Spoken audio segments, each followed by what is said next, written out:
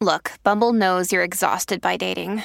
All the must not take yourself too seriously and 6'1" since that matters. And what do I even say other than, hey?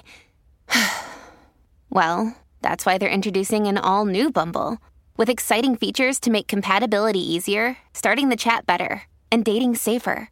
They've changed, so you don't have to. Download the new Bumble now.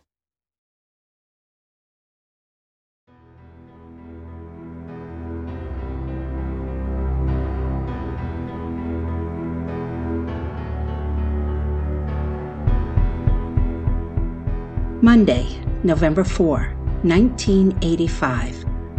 Winter was coming to Northeast Ohio. The days were growing cool, the clocks had been adjusted, and night was descending faster every day.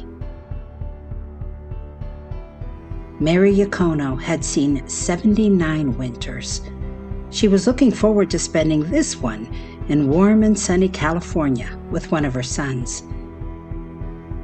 But first, she had a few loose ends to tie up. Since she wasn't going to be around for the holidays, she wanted to take a bottle of scotch to her good friends, the Marchettas. They lived on West Exchange Street, across the road from where Mary's family operated a very successful Italian restaurant. So she set off on foot. When the visit between old friends was done, the twilight that had lit Mary's way was gone. A light rain made the return trip even gloomier in a neighborhood that had no streetlights. But Mary was fiercely independent. She'd crossed the street many times before, and she stepped outside in her raincoat, carrying a black umbrella. The Marchettas watched her leave the curb, but lost sight of her in the low visibility. Then they heard a noise, and a dark-colored car sped by. They called out to Mary. Someone in the dark shouted back, a pedestrian on the opposite side of West Exchange. "She's been hit." Mary Yocono died on the cold and wet asphalt that dreary night, the victim of a hit and run. Her killer never looked back.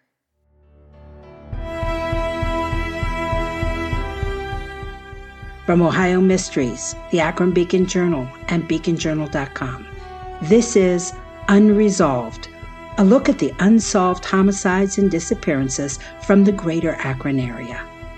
I'm Paula Schleiss, co-host of Ohio Mysteries, and helping with this ongoing series, which is covered in this podcast as well as stories in print and online, are Beacon Journal reporter Stephanie Warsmith and my podcast co-host, Steve Yoder.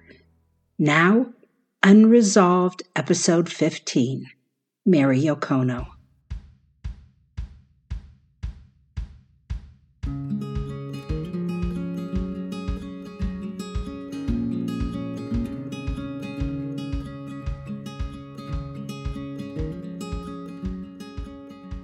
Yocono's was an Italian restaurant on West Exchange in Akron's Wallhaven neighborhood.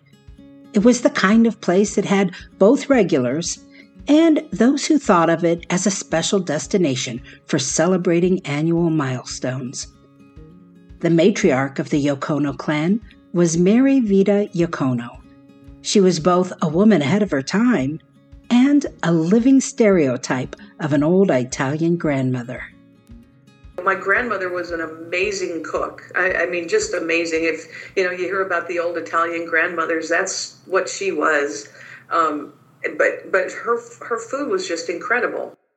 That's Jamie Yocono, one of Mary's granddaughters. Jamie grew up in California, but spent her childhood summers in Akron. Then, when she was a teenager, Jamie's family moved to Akron, and she got to spend more time appreciating her grandma's culinary talents. I remember as a child having parties in her backyard where we had, 8-foot tables running, 3 long. So 24 feet of tables with relatives on both sides of the table. And we'd have grills out there and we'd just be eating pasta and grilled meats. And it was a big party time when my grandma cooked. So the restaurant business was just a natural for us. Wow. And did you guys call on a lot of your grandma's recipes for the menu? Yeah, we did. She really, I mean, when I say, well, she sat down with us and helped develop the recipes, it's kind of a joke because the recipes were like throw in a handful of this and a spritz of this and a whatever. And nothing was completely measured because that's how she cooked, was just a handful and a pinch and a shake of something. If you picked tomatoes from the garden, you threw in a bunch of ripe tomatoes. If there weren't that many ripe tomatoes, then you didn't make as big of a batch. But so when we went into the business, it was really like a seat of the pants kind of business. It wasn't the technical stuff that happens in restaurants today. It's really different. We're getting a little ahead of ourselves. The restaurant business was just one chapter in Mary's well-lived life.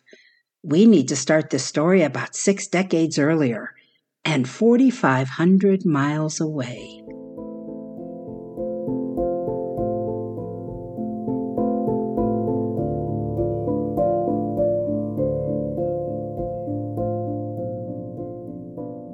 Mary, who was born in Italy in 1906, came to the United States with her parents and siblings when she was still a teenager. The family settled in Akron, a community that had its own little Italy, the colorful neighborhood known as North Hill. It was there, just a couple of years after landing at Ellis Island, that Mary met Dominic Yocono, an ambitious young man and a building contractor who would leave his imprint on dozens of commercial structures and homes throughout the north of Akron.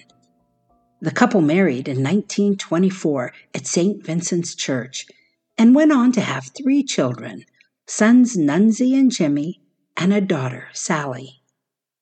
Mary was a dedicated wife and mother, and once her children were grown, she started the next phase of her life as a businesswoman. In the late 1950s, she opened Playland Nursery School. It featured a huge playground on the corner of West Exchange and Sheldon Avenue, with a clown figure that became a sort of local landmark for many years. She was quite the Renaissance woman, wearing pants when few women did, driving her own car, managing her own interests.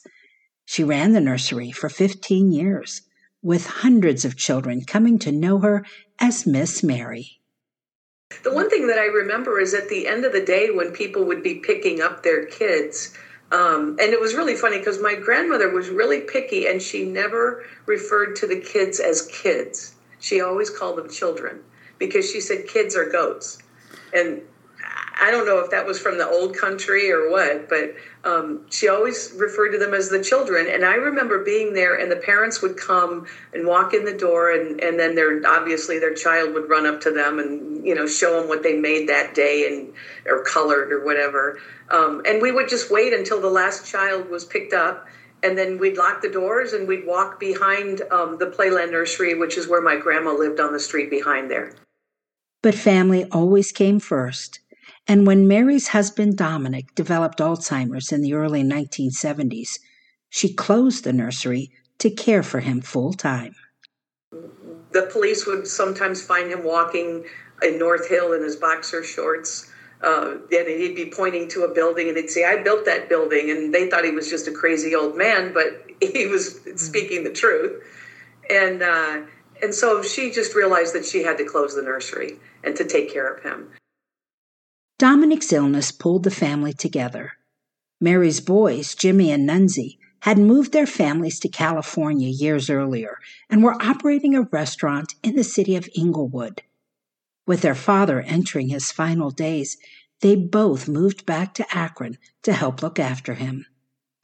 After Dominic died, Mary gave her sons the daycare property so they could build a new restaurant. Yocono's Italian Eatery opened in 1974, featuring a beautiful brick building that honored Dominic's skills as a mason. Mary was a big part of the business. She supervised the cooks, worked to incorporate cherished family recipes into some of the restaurant's most popular dishes, and oversaw staff as they made the all-important soups and sauces. In time, her son Nunzio sold his stake in the restaurant to his brother James and returned to California. So Mary stepped up even more to fill the void. Since she lived just behind the restaurant on Woodbine, she walked to work every morning to unlock the doors and greet the employees as they arrived to prepare for the day. On November 4, 1985, Mary had one other thing on her mind.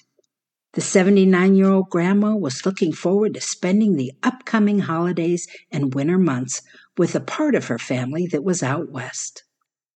The day started like any other day. She came to the restaurant, she opened up, but she was getting ready to go visit my other uncle, my dad's brother, and who lived in California by that time.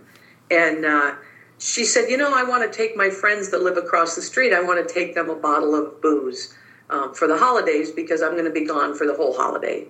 It was no big deal. She would cross the street. There used to be an Acme across the street from our restaurant.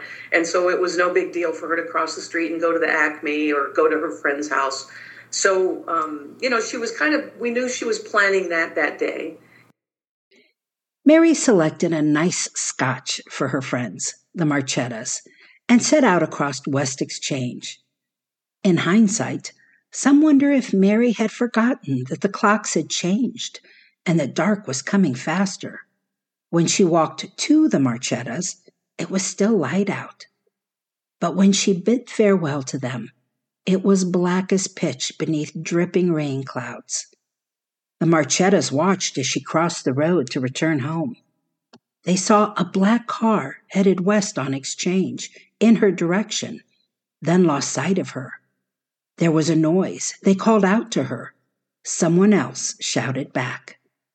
Mary never made it to the other side of the road. The car that struck her drove on, leaving her crumpled in the street.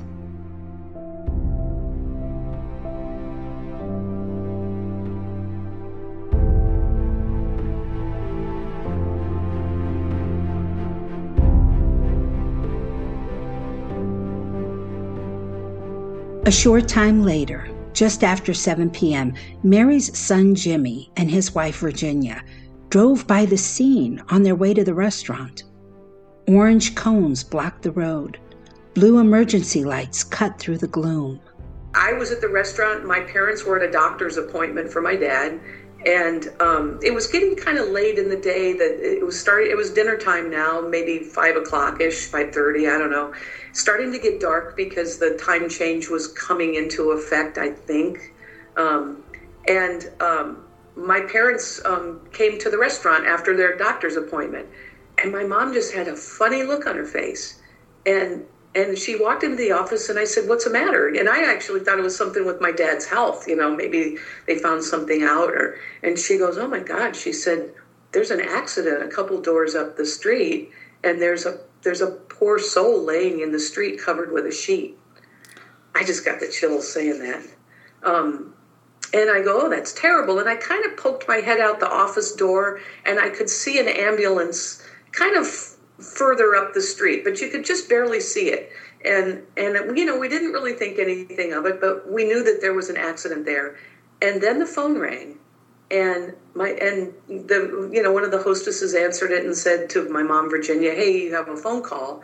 And my mom took the call, and she dropped the phone, and she said, "Oh my God, Jimmy," that's my dad. She said, "Jimmy, that was your mom." And it was just heartbreaking. It was just awful. It was heartbreaking.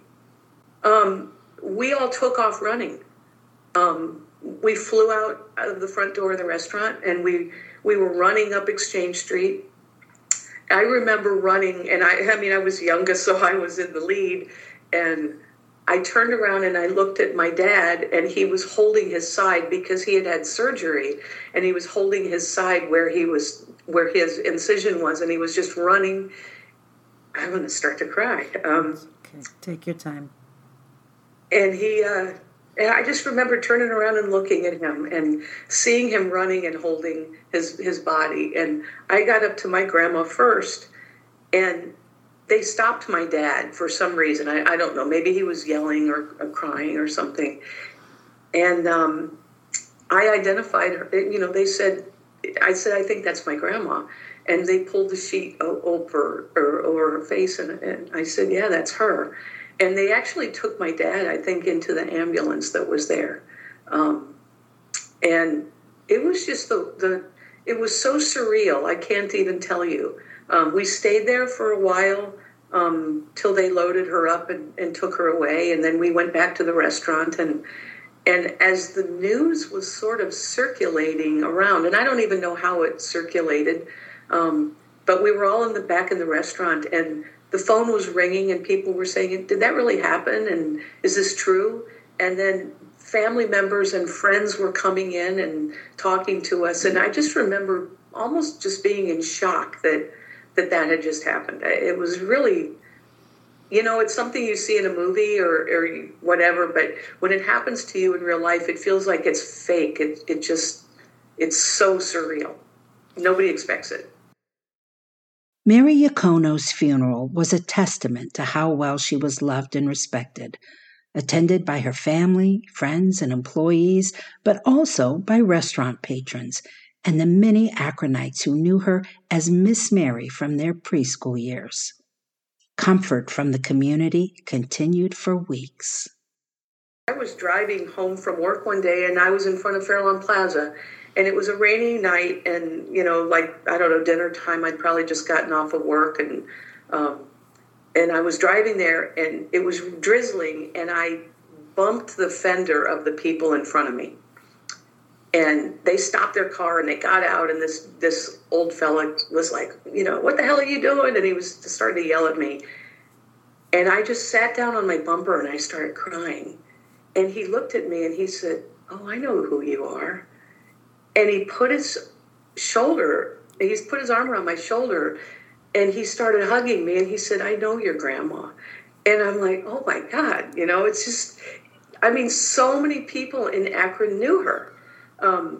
And we moved our cars into the Fairlawn Plaza, and we sat there for like a half an hour, and he said, my car's fine, just, go on your way and drive carefully, and do you want us to drive you home? And that's, like, we really did feel the love of people in Akron about that. But my family, we were never the same. I will be honest, my parents just fell apart. My parents could barely do anything. They couldn't really run the restaurant. They couldn't do anything. And I kind of jumped into that role. The then 26-year-old Jamie also took the lead in communicating with police. And for a few days, she was hopeful that they would learn who hit her grandmother. More importantly, who had callously sped away and left her for dead. And the one thing that I remember is that they told me that they had a pretty nice sized chip of paint on her jacket, on her raincoat. And they said, with our technology today, and, that's been 37 years, almost 38 years, but they said, we will be able to track down the make and the model of that car. And we should have a lot of information about, maybe we can find who did this. So I was really, really hopeful about finding that out. I was given the name of somebody to contact at the police station, and I was kind of waiting for a call from them. And then finally, maybe a couple weeks later, they called and they said, we don't have anything. And it just didn't make sense to me. I said, you have this, you said you had the paint chip, you said you had all this information, and now you've got nothing. I said, you found out something, and now you're just trying to keep it a secret. And they just brushed it off. They said, no, that's not true. We don't have anything to go on, but, we'll keep you posted. And, basically we never heard from them again. Jamie has never been able to shake the belief that the investigation had been dropped. She said they tried to tell her that maybe whoever hit Mary didn't even know they'd done it. In that low visibility, maybe they drove on not realizing they'd hit anything. Jamie doesn't believe that for 1 minute. If I hit a bird on the road, I know. I just think that they knew. And I think that they just kept driving and got as far away that they could and got away with it. And, I don't know how they could live with themselves because, if I had something like that on my conscience, I couldn't live with that. It would eat at me every single day. I would like to think that maybe by now, maybe that person has passed away and that maybe somebody that they spoke to would come forward because they wouldn't get in trouble anymore and there would be no ramification of it. But it would sure be nice to know. Jamie was also disappointed to learn that the Akron police no longer have any record of Mary's hit and run. The homicide and traffic divisions both searched for one, but found no file of the nearly 40-year-old crime. I felt like they were so hopeful at the beginning with finding out who did it, and then they came back later and they're like, it was drizzly, it was dark, and, we're probably not going to find it. But honestly, the way that they portrayed it in the beginning, I felt like they were so hopeful, and then they just squashed all those ideas. Jamie's family continued to operate Yocono's Italian eatery for another 20 years, but the joy of running a family business never quite came back. In 2003, they sold it, left Akron, and went back west. By then, Jamie had started a career in woodworking. She taught at the University of Akron for a decade, then went to Las Vegas, where she opened a woodworking school. She still builds custom furniture through her website, wooditis.com.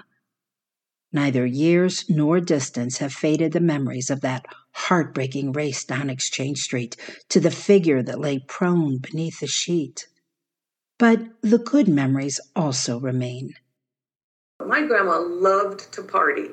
Her happiest memories were having the family around and cooking for everybody. And then, she would, and especially when she got older and maybe wasn't doing as much of the cooking, so the other people had picked up that torch. But she would look at me like on a Thanksgiving dinner and she'd say, let's have a martini. And, I'd make us martinis or something. And we just had the best of times. She had a wonderful sense of humor. And she was also kind of emotional. So that, I think that people, when they get older and they see their families gathering, they do get really, they feel it in their heart. But she loved that song, Those Were the Days, My Friend. And she would put it on a record player and she'd play it over and over and she'd sing and she might have a little tip of wine or a martini. And she just really enjoyed life. She was a really fun human being.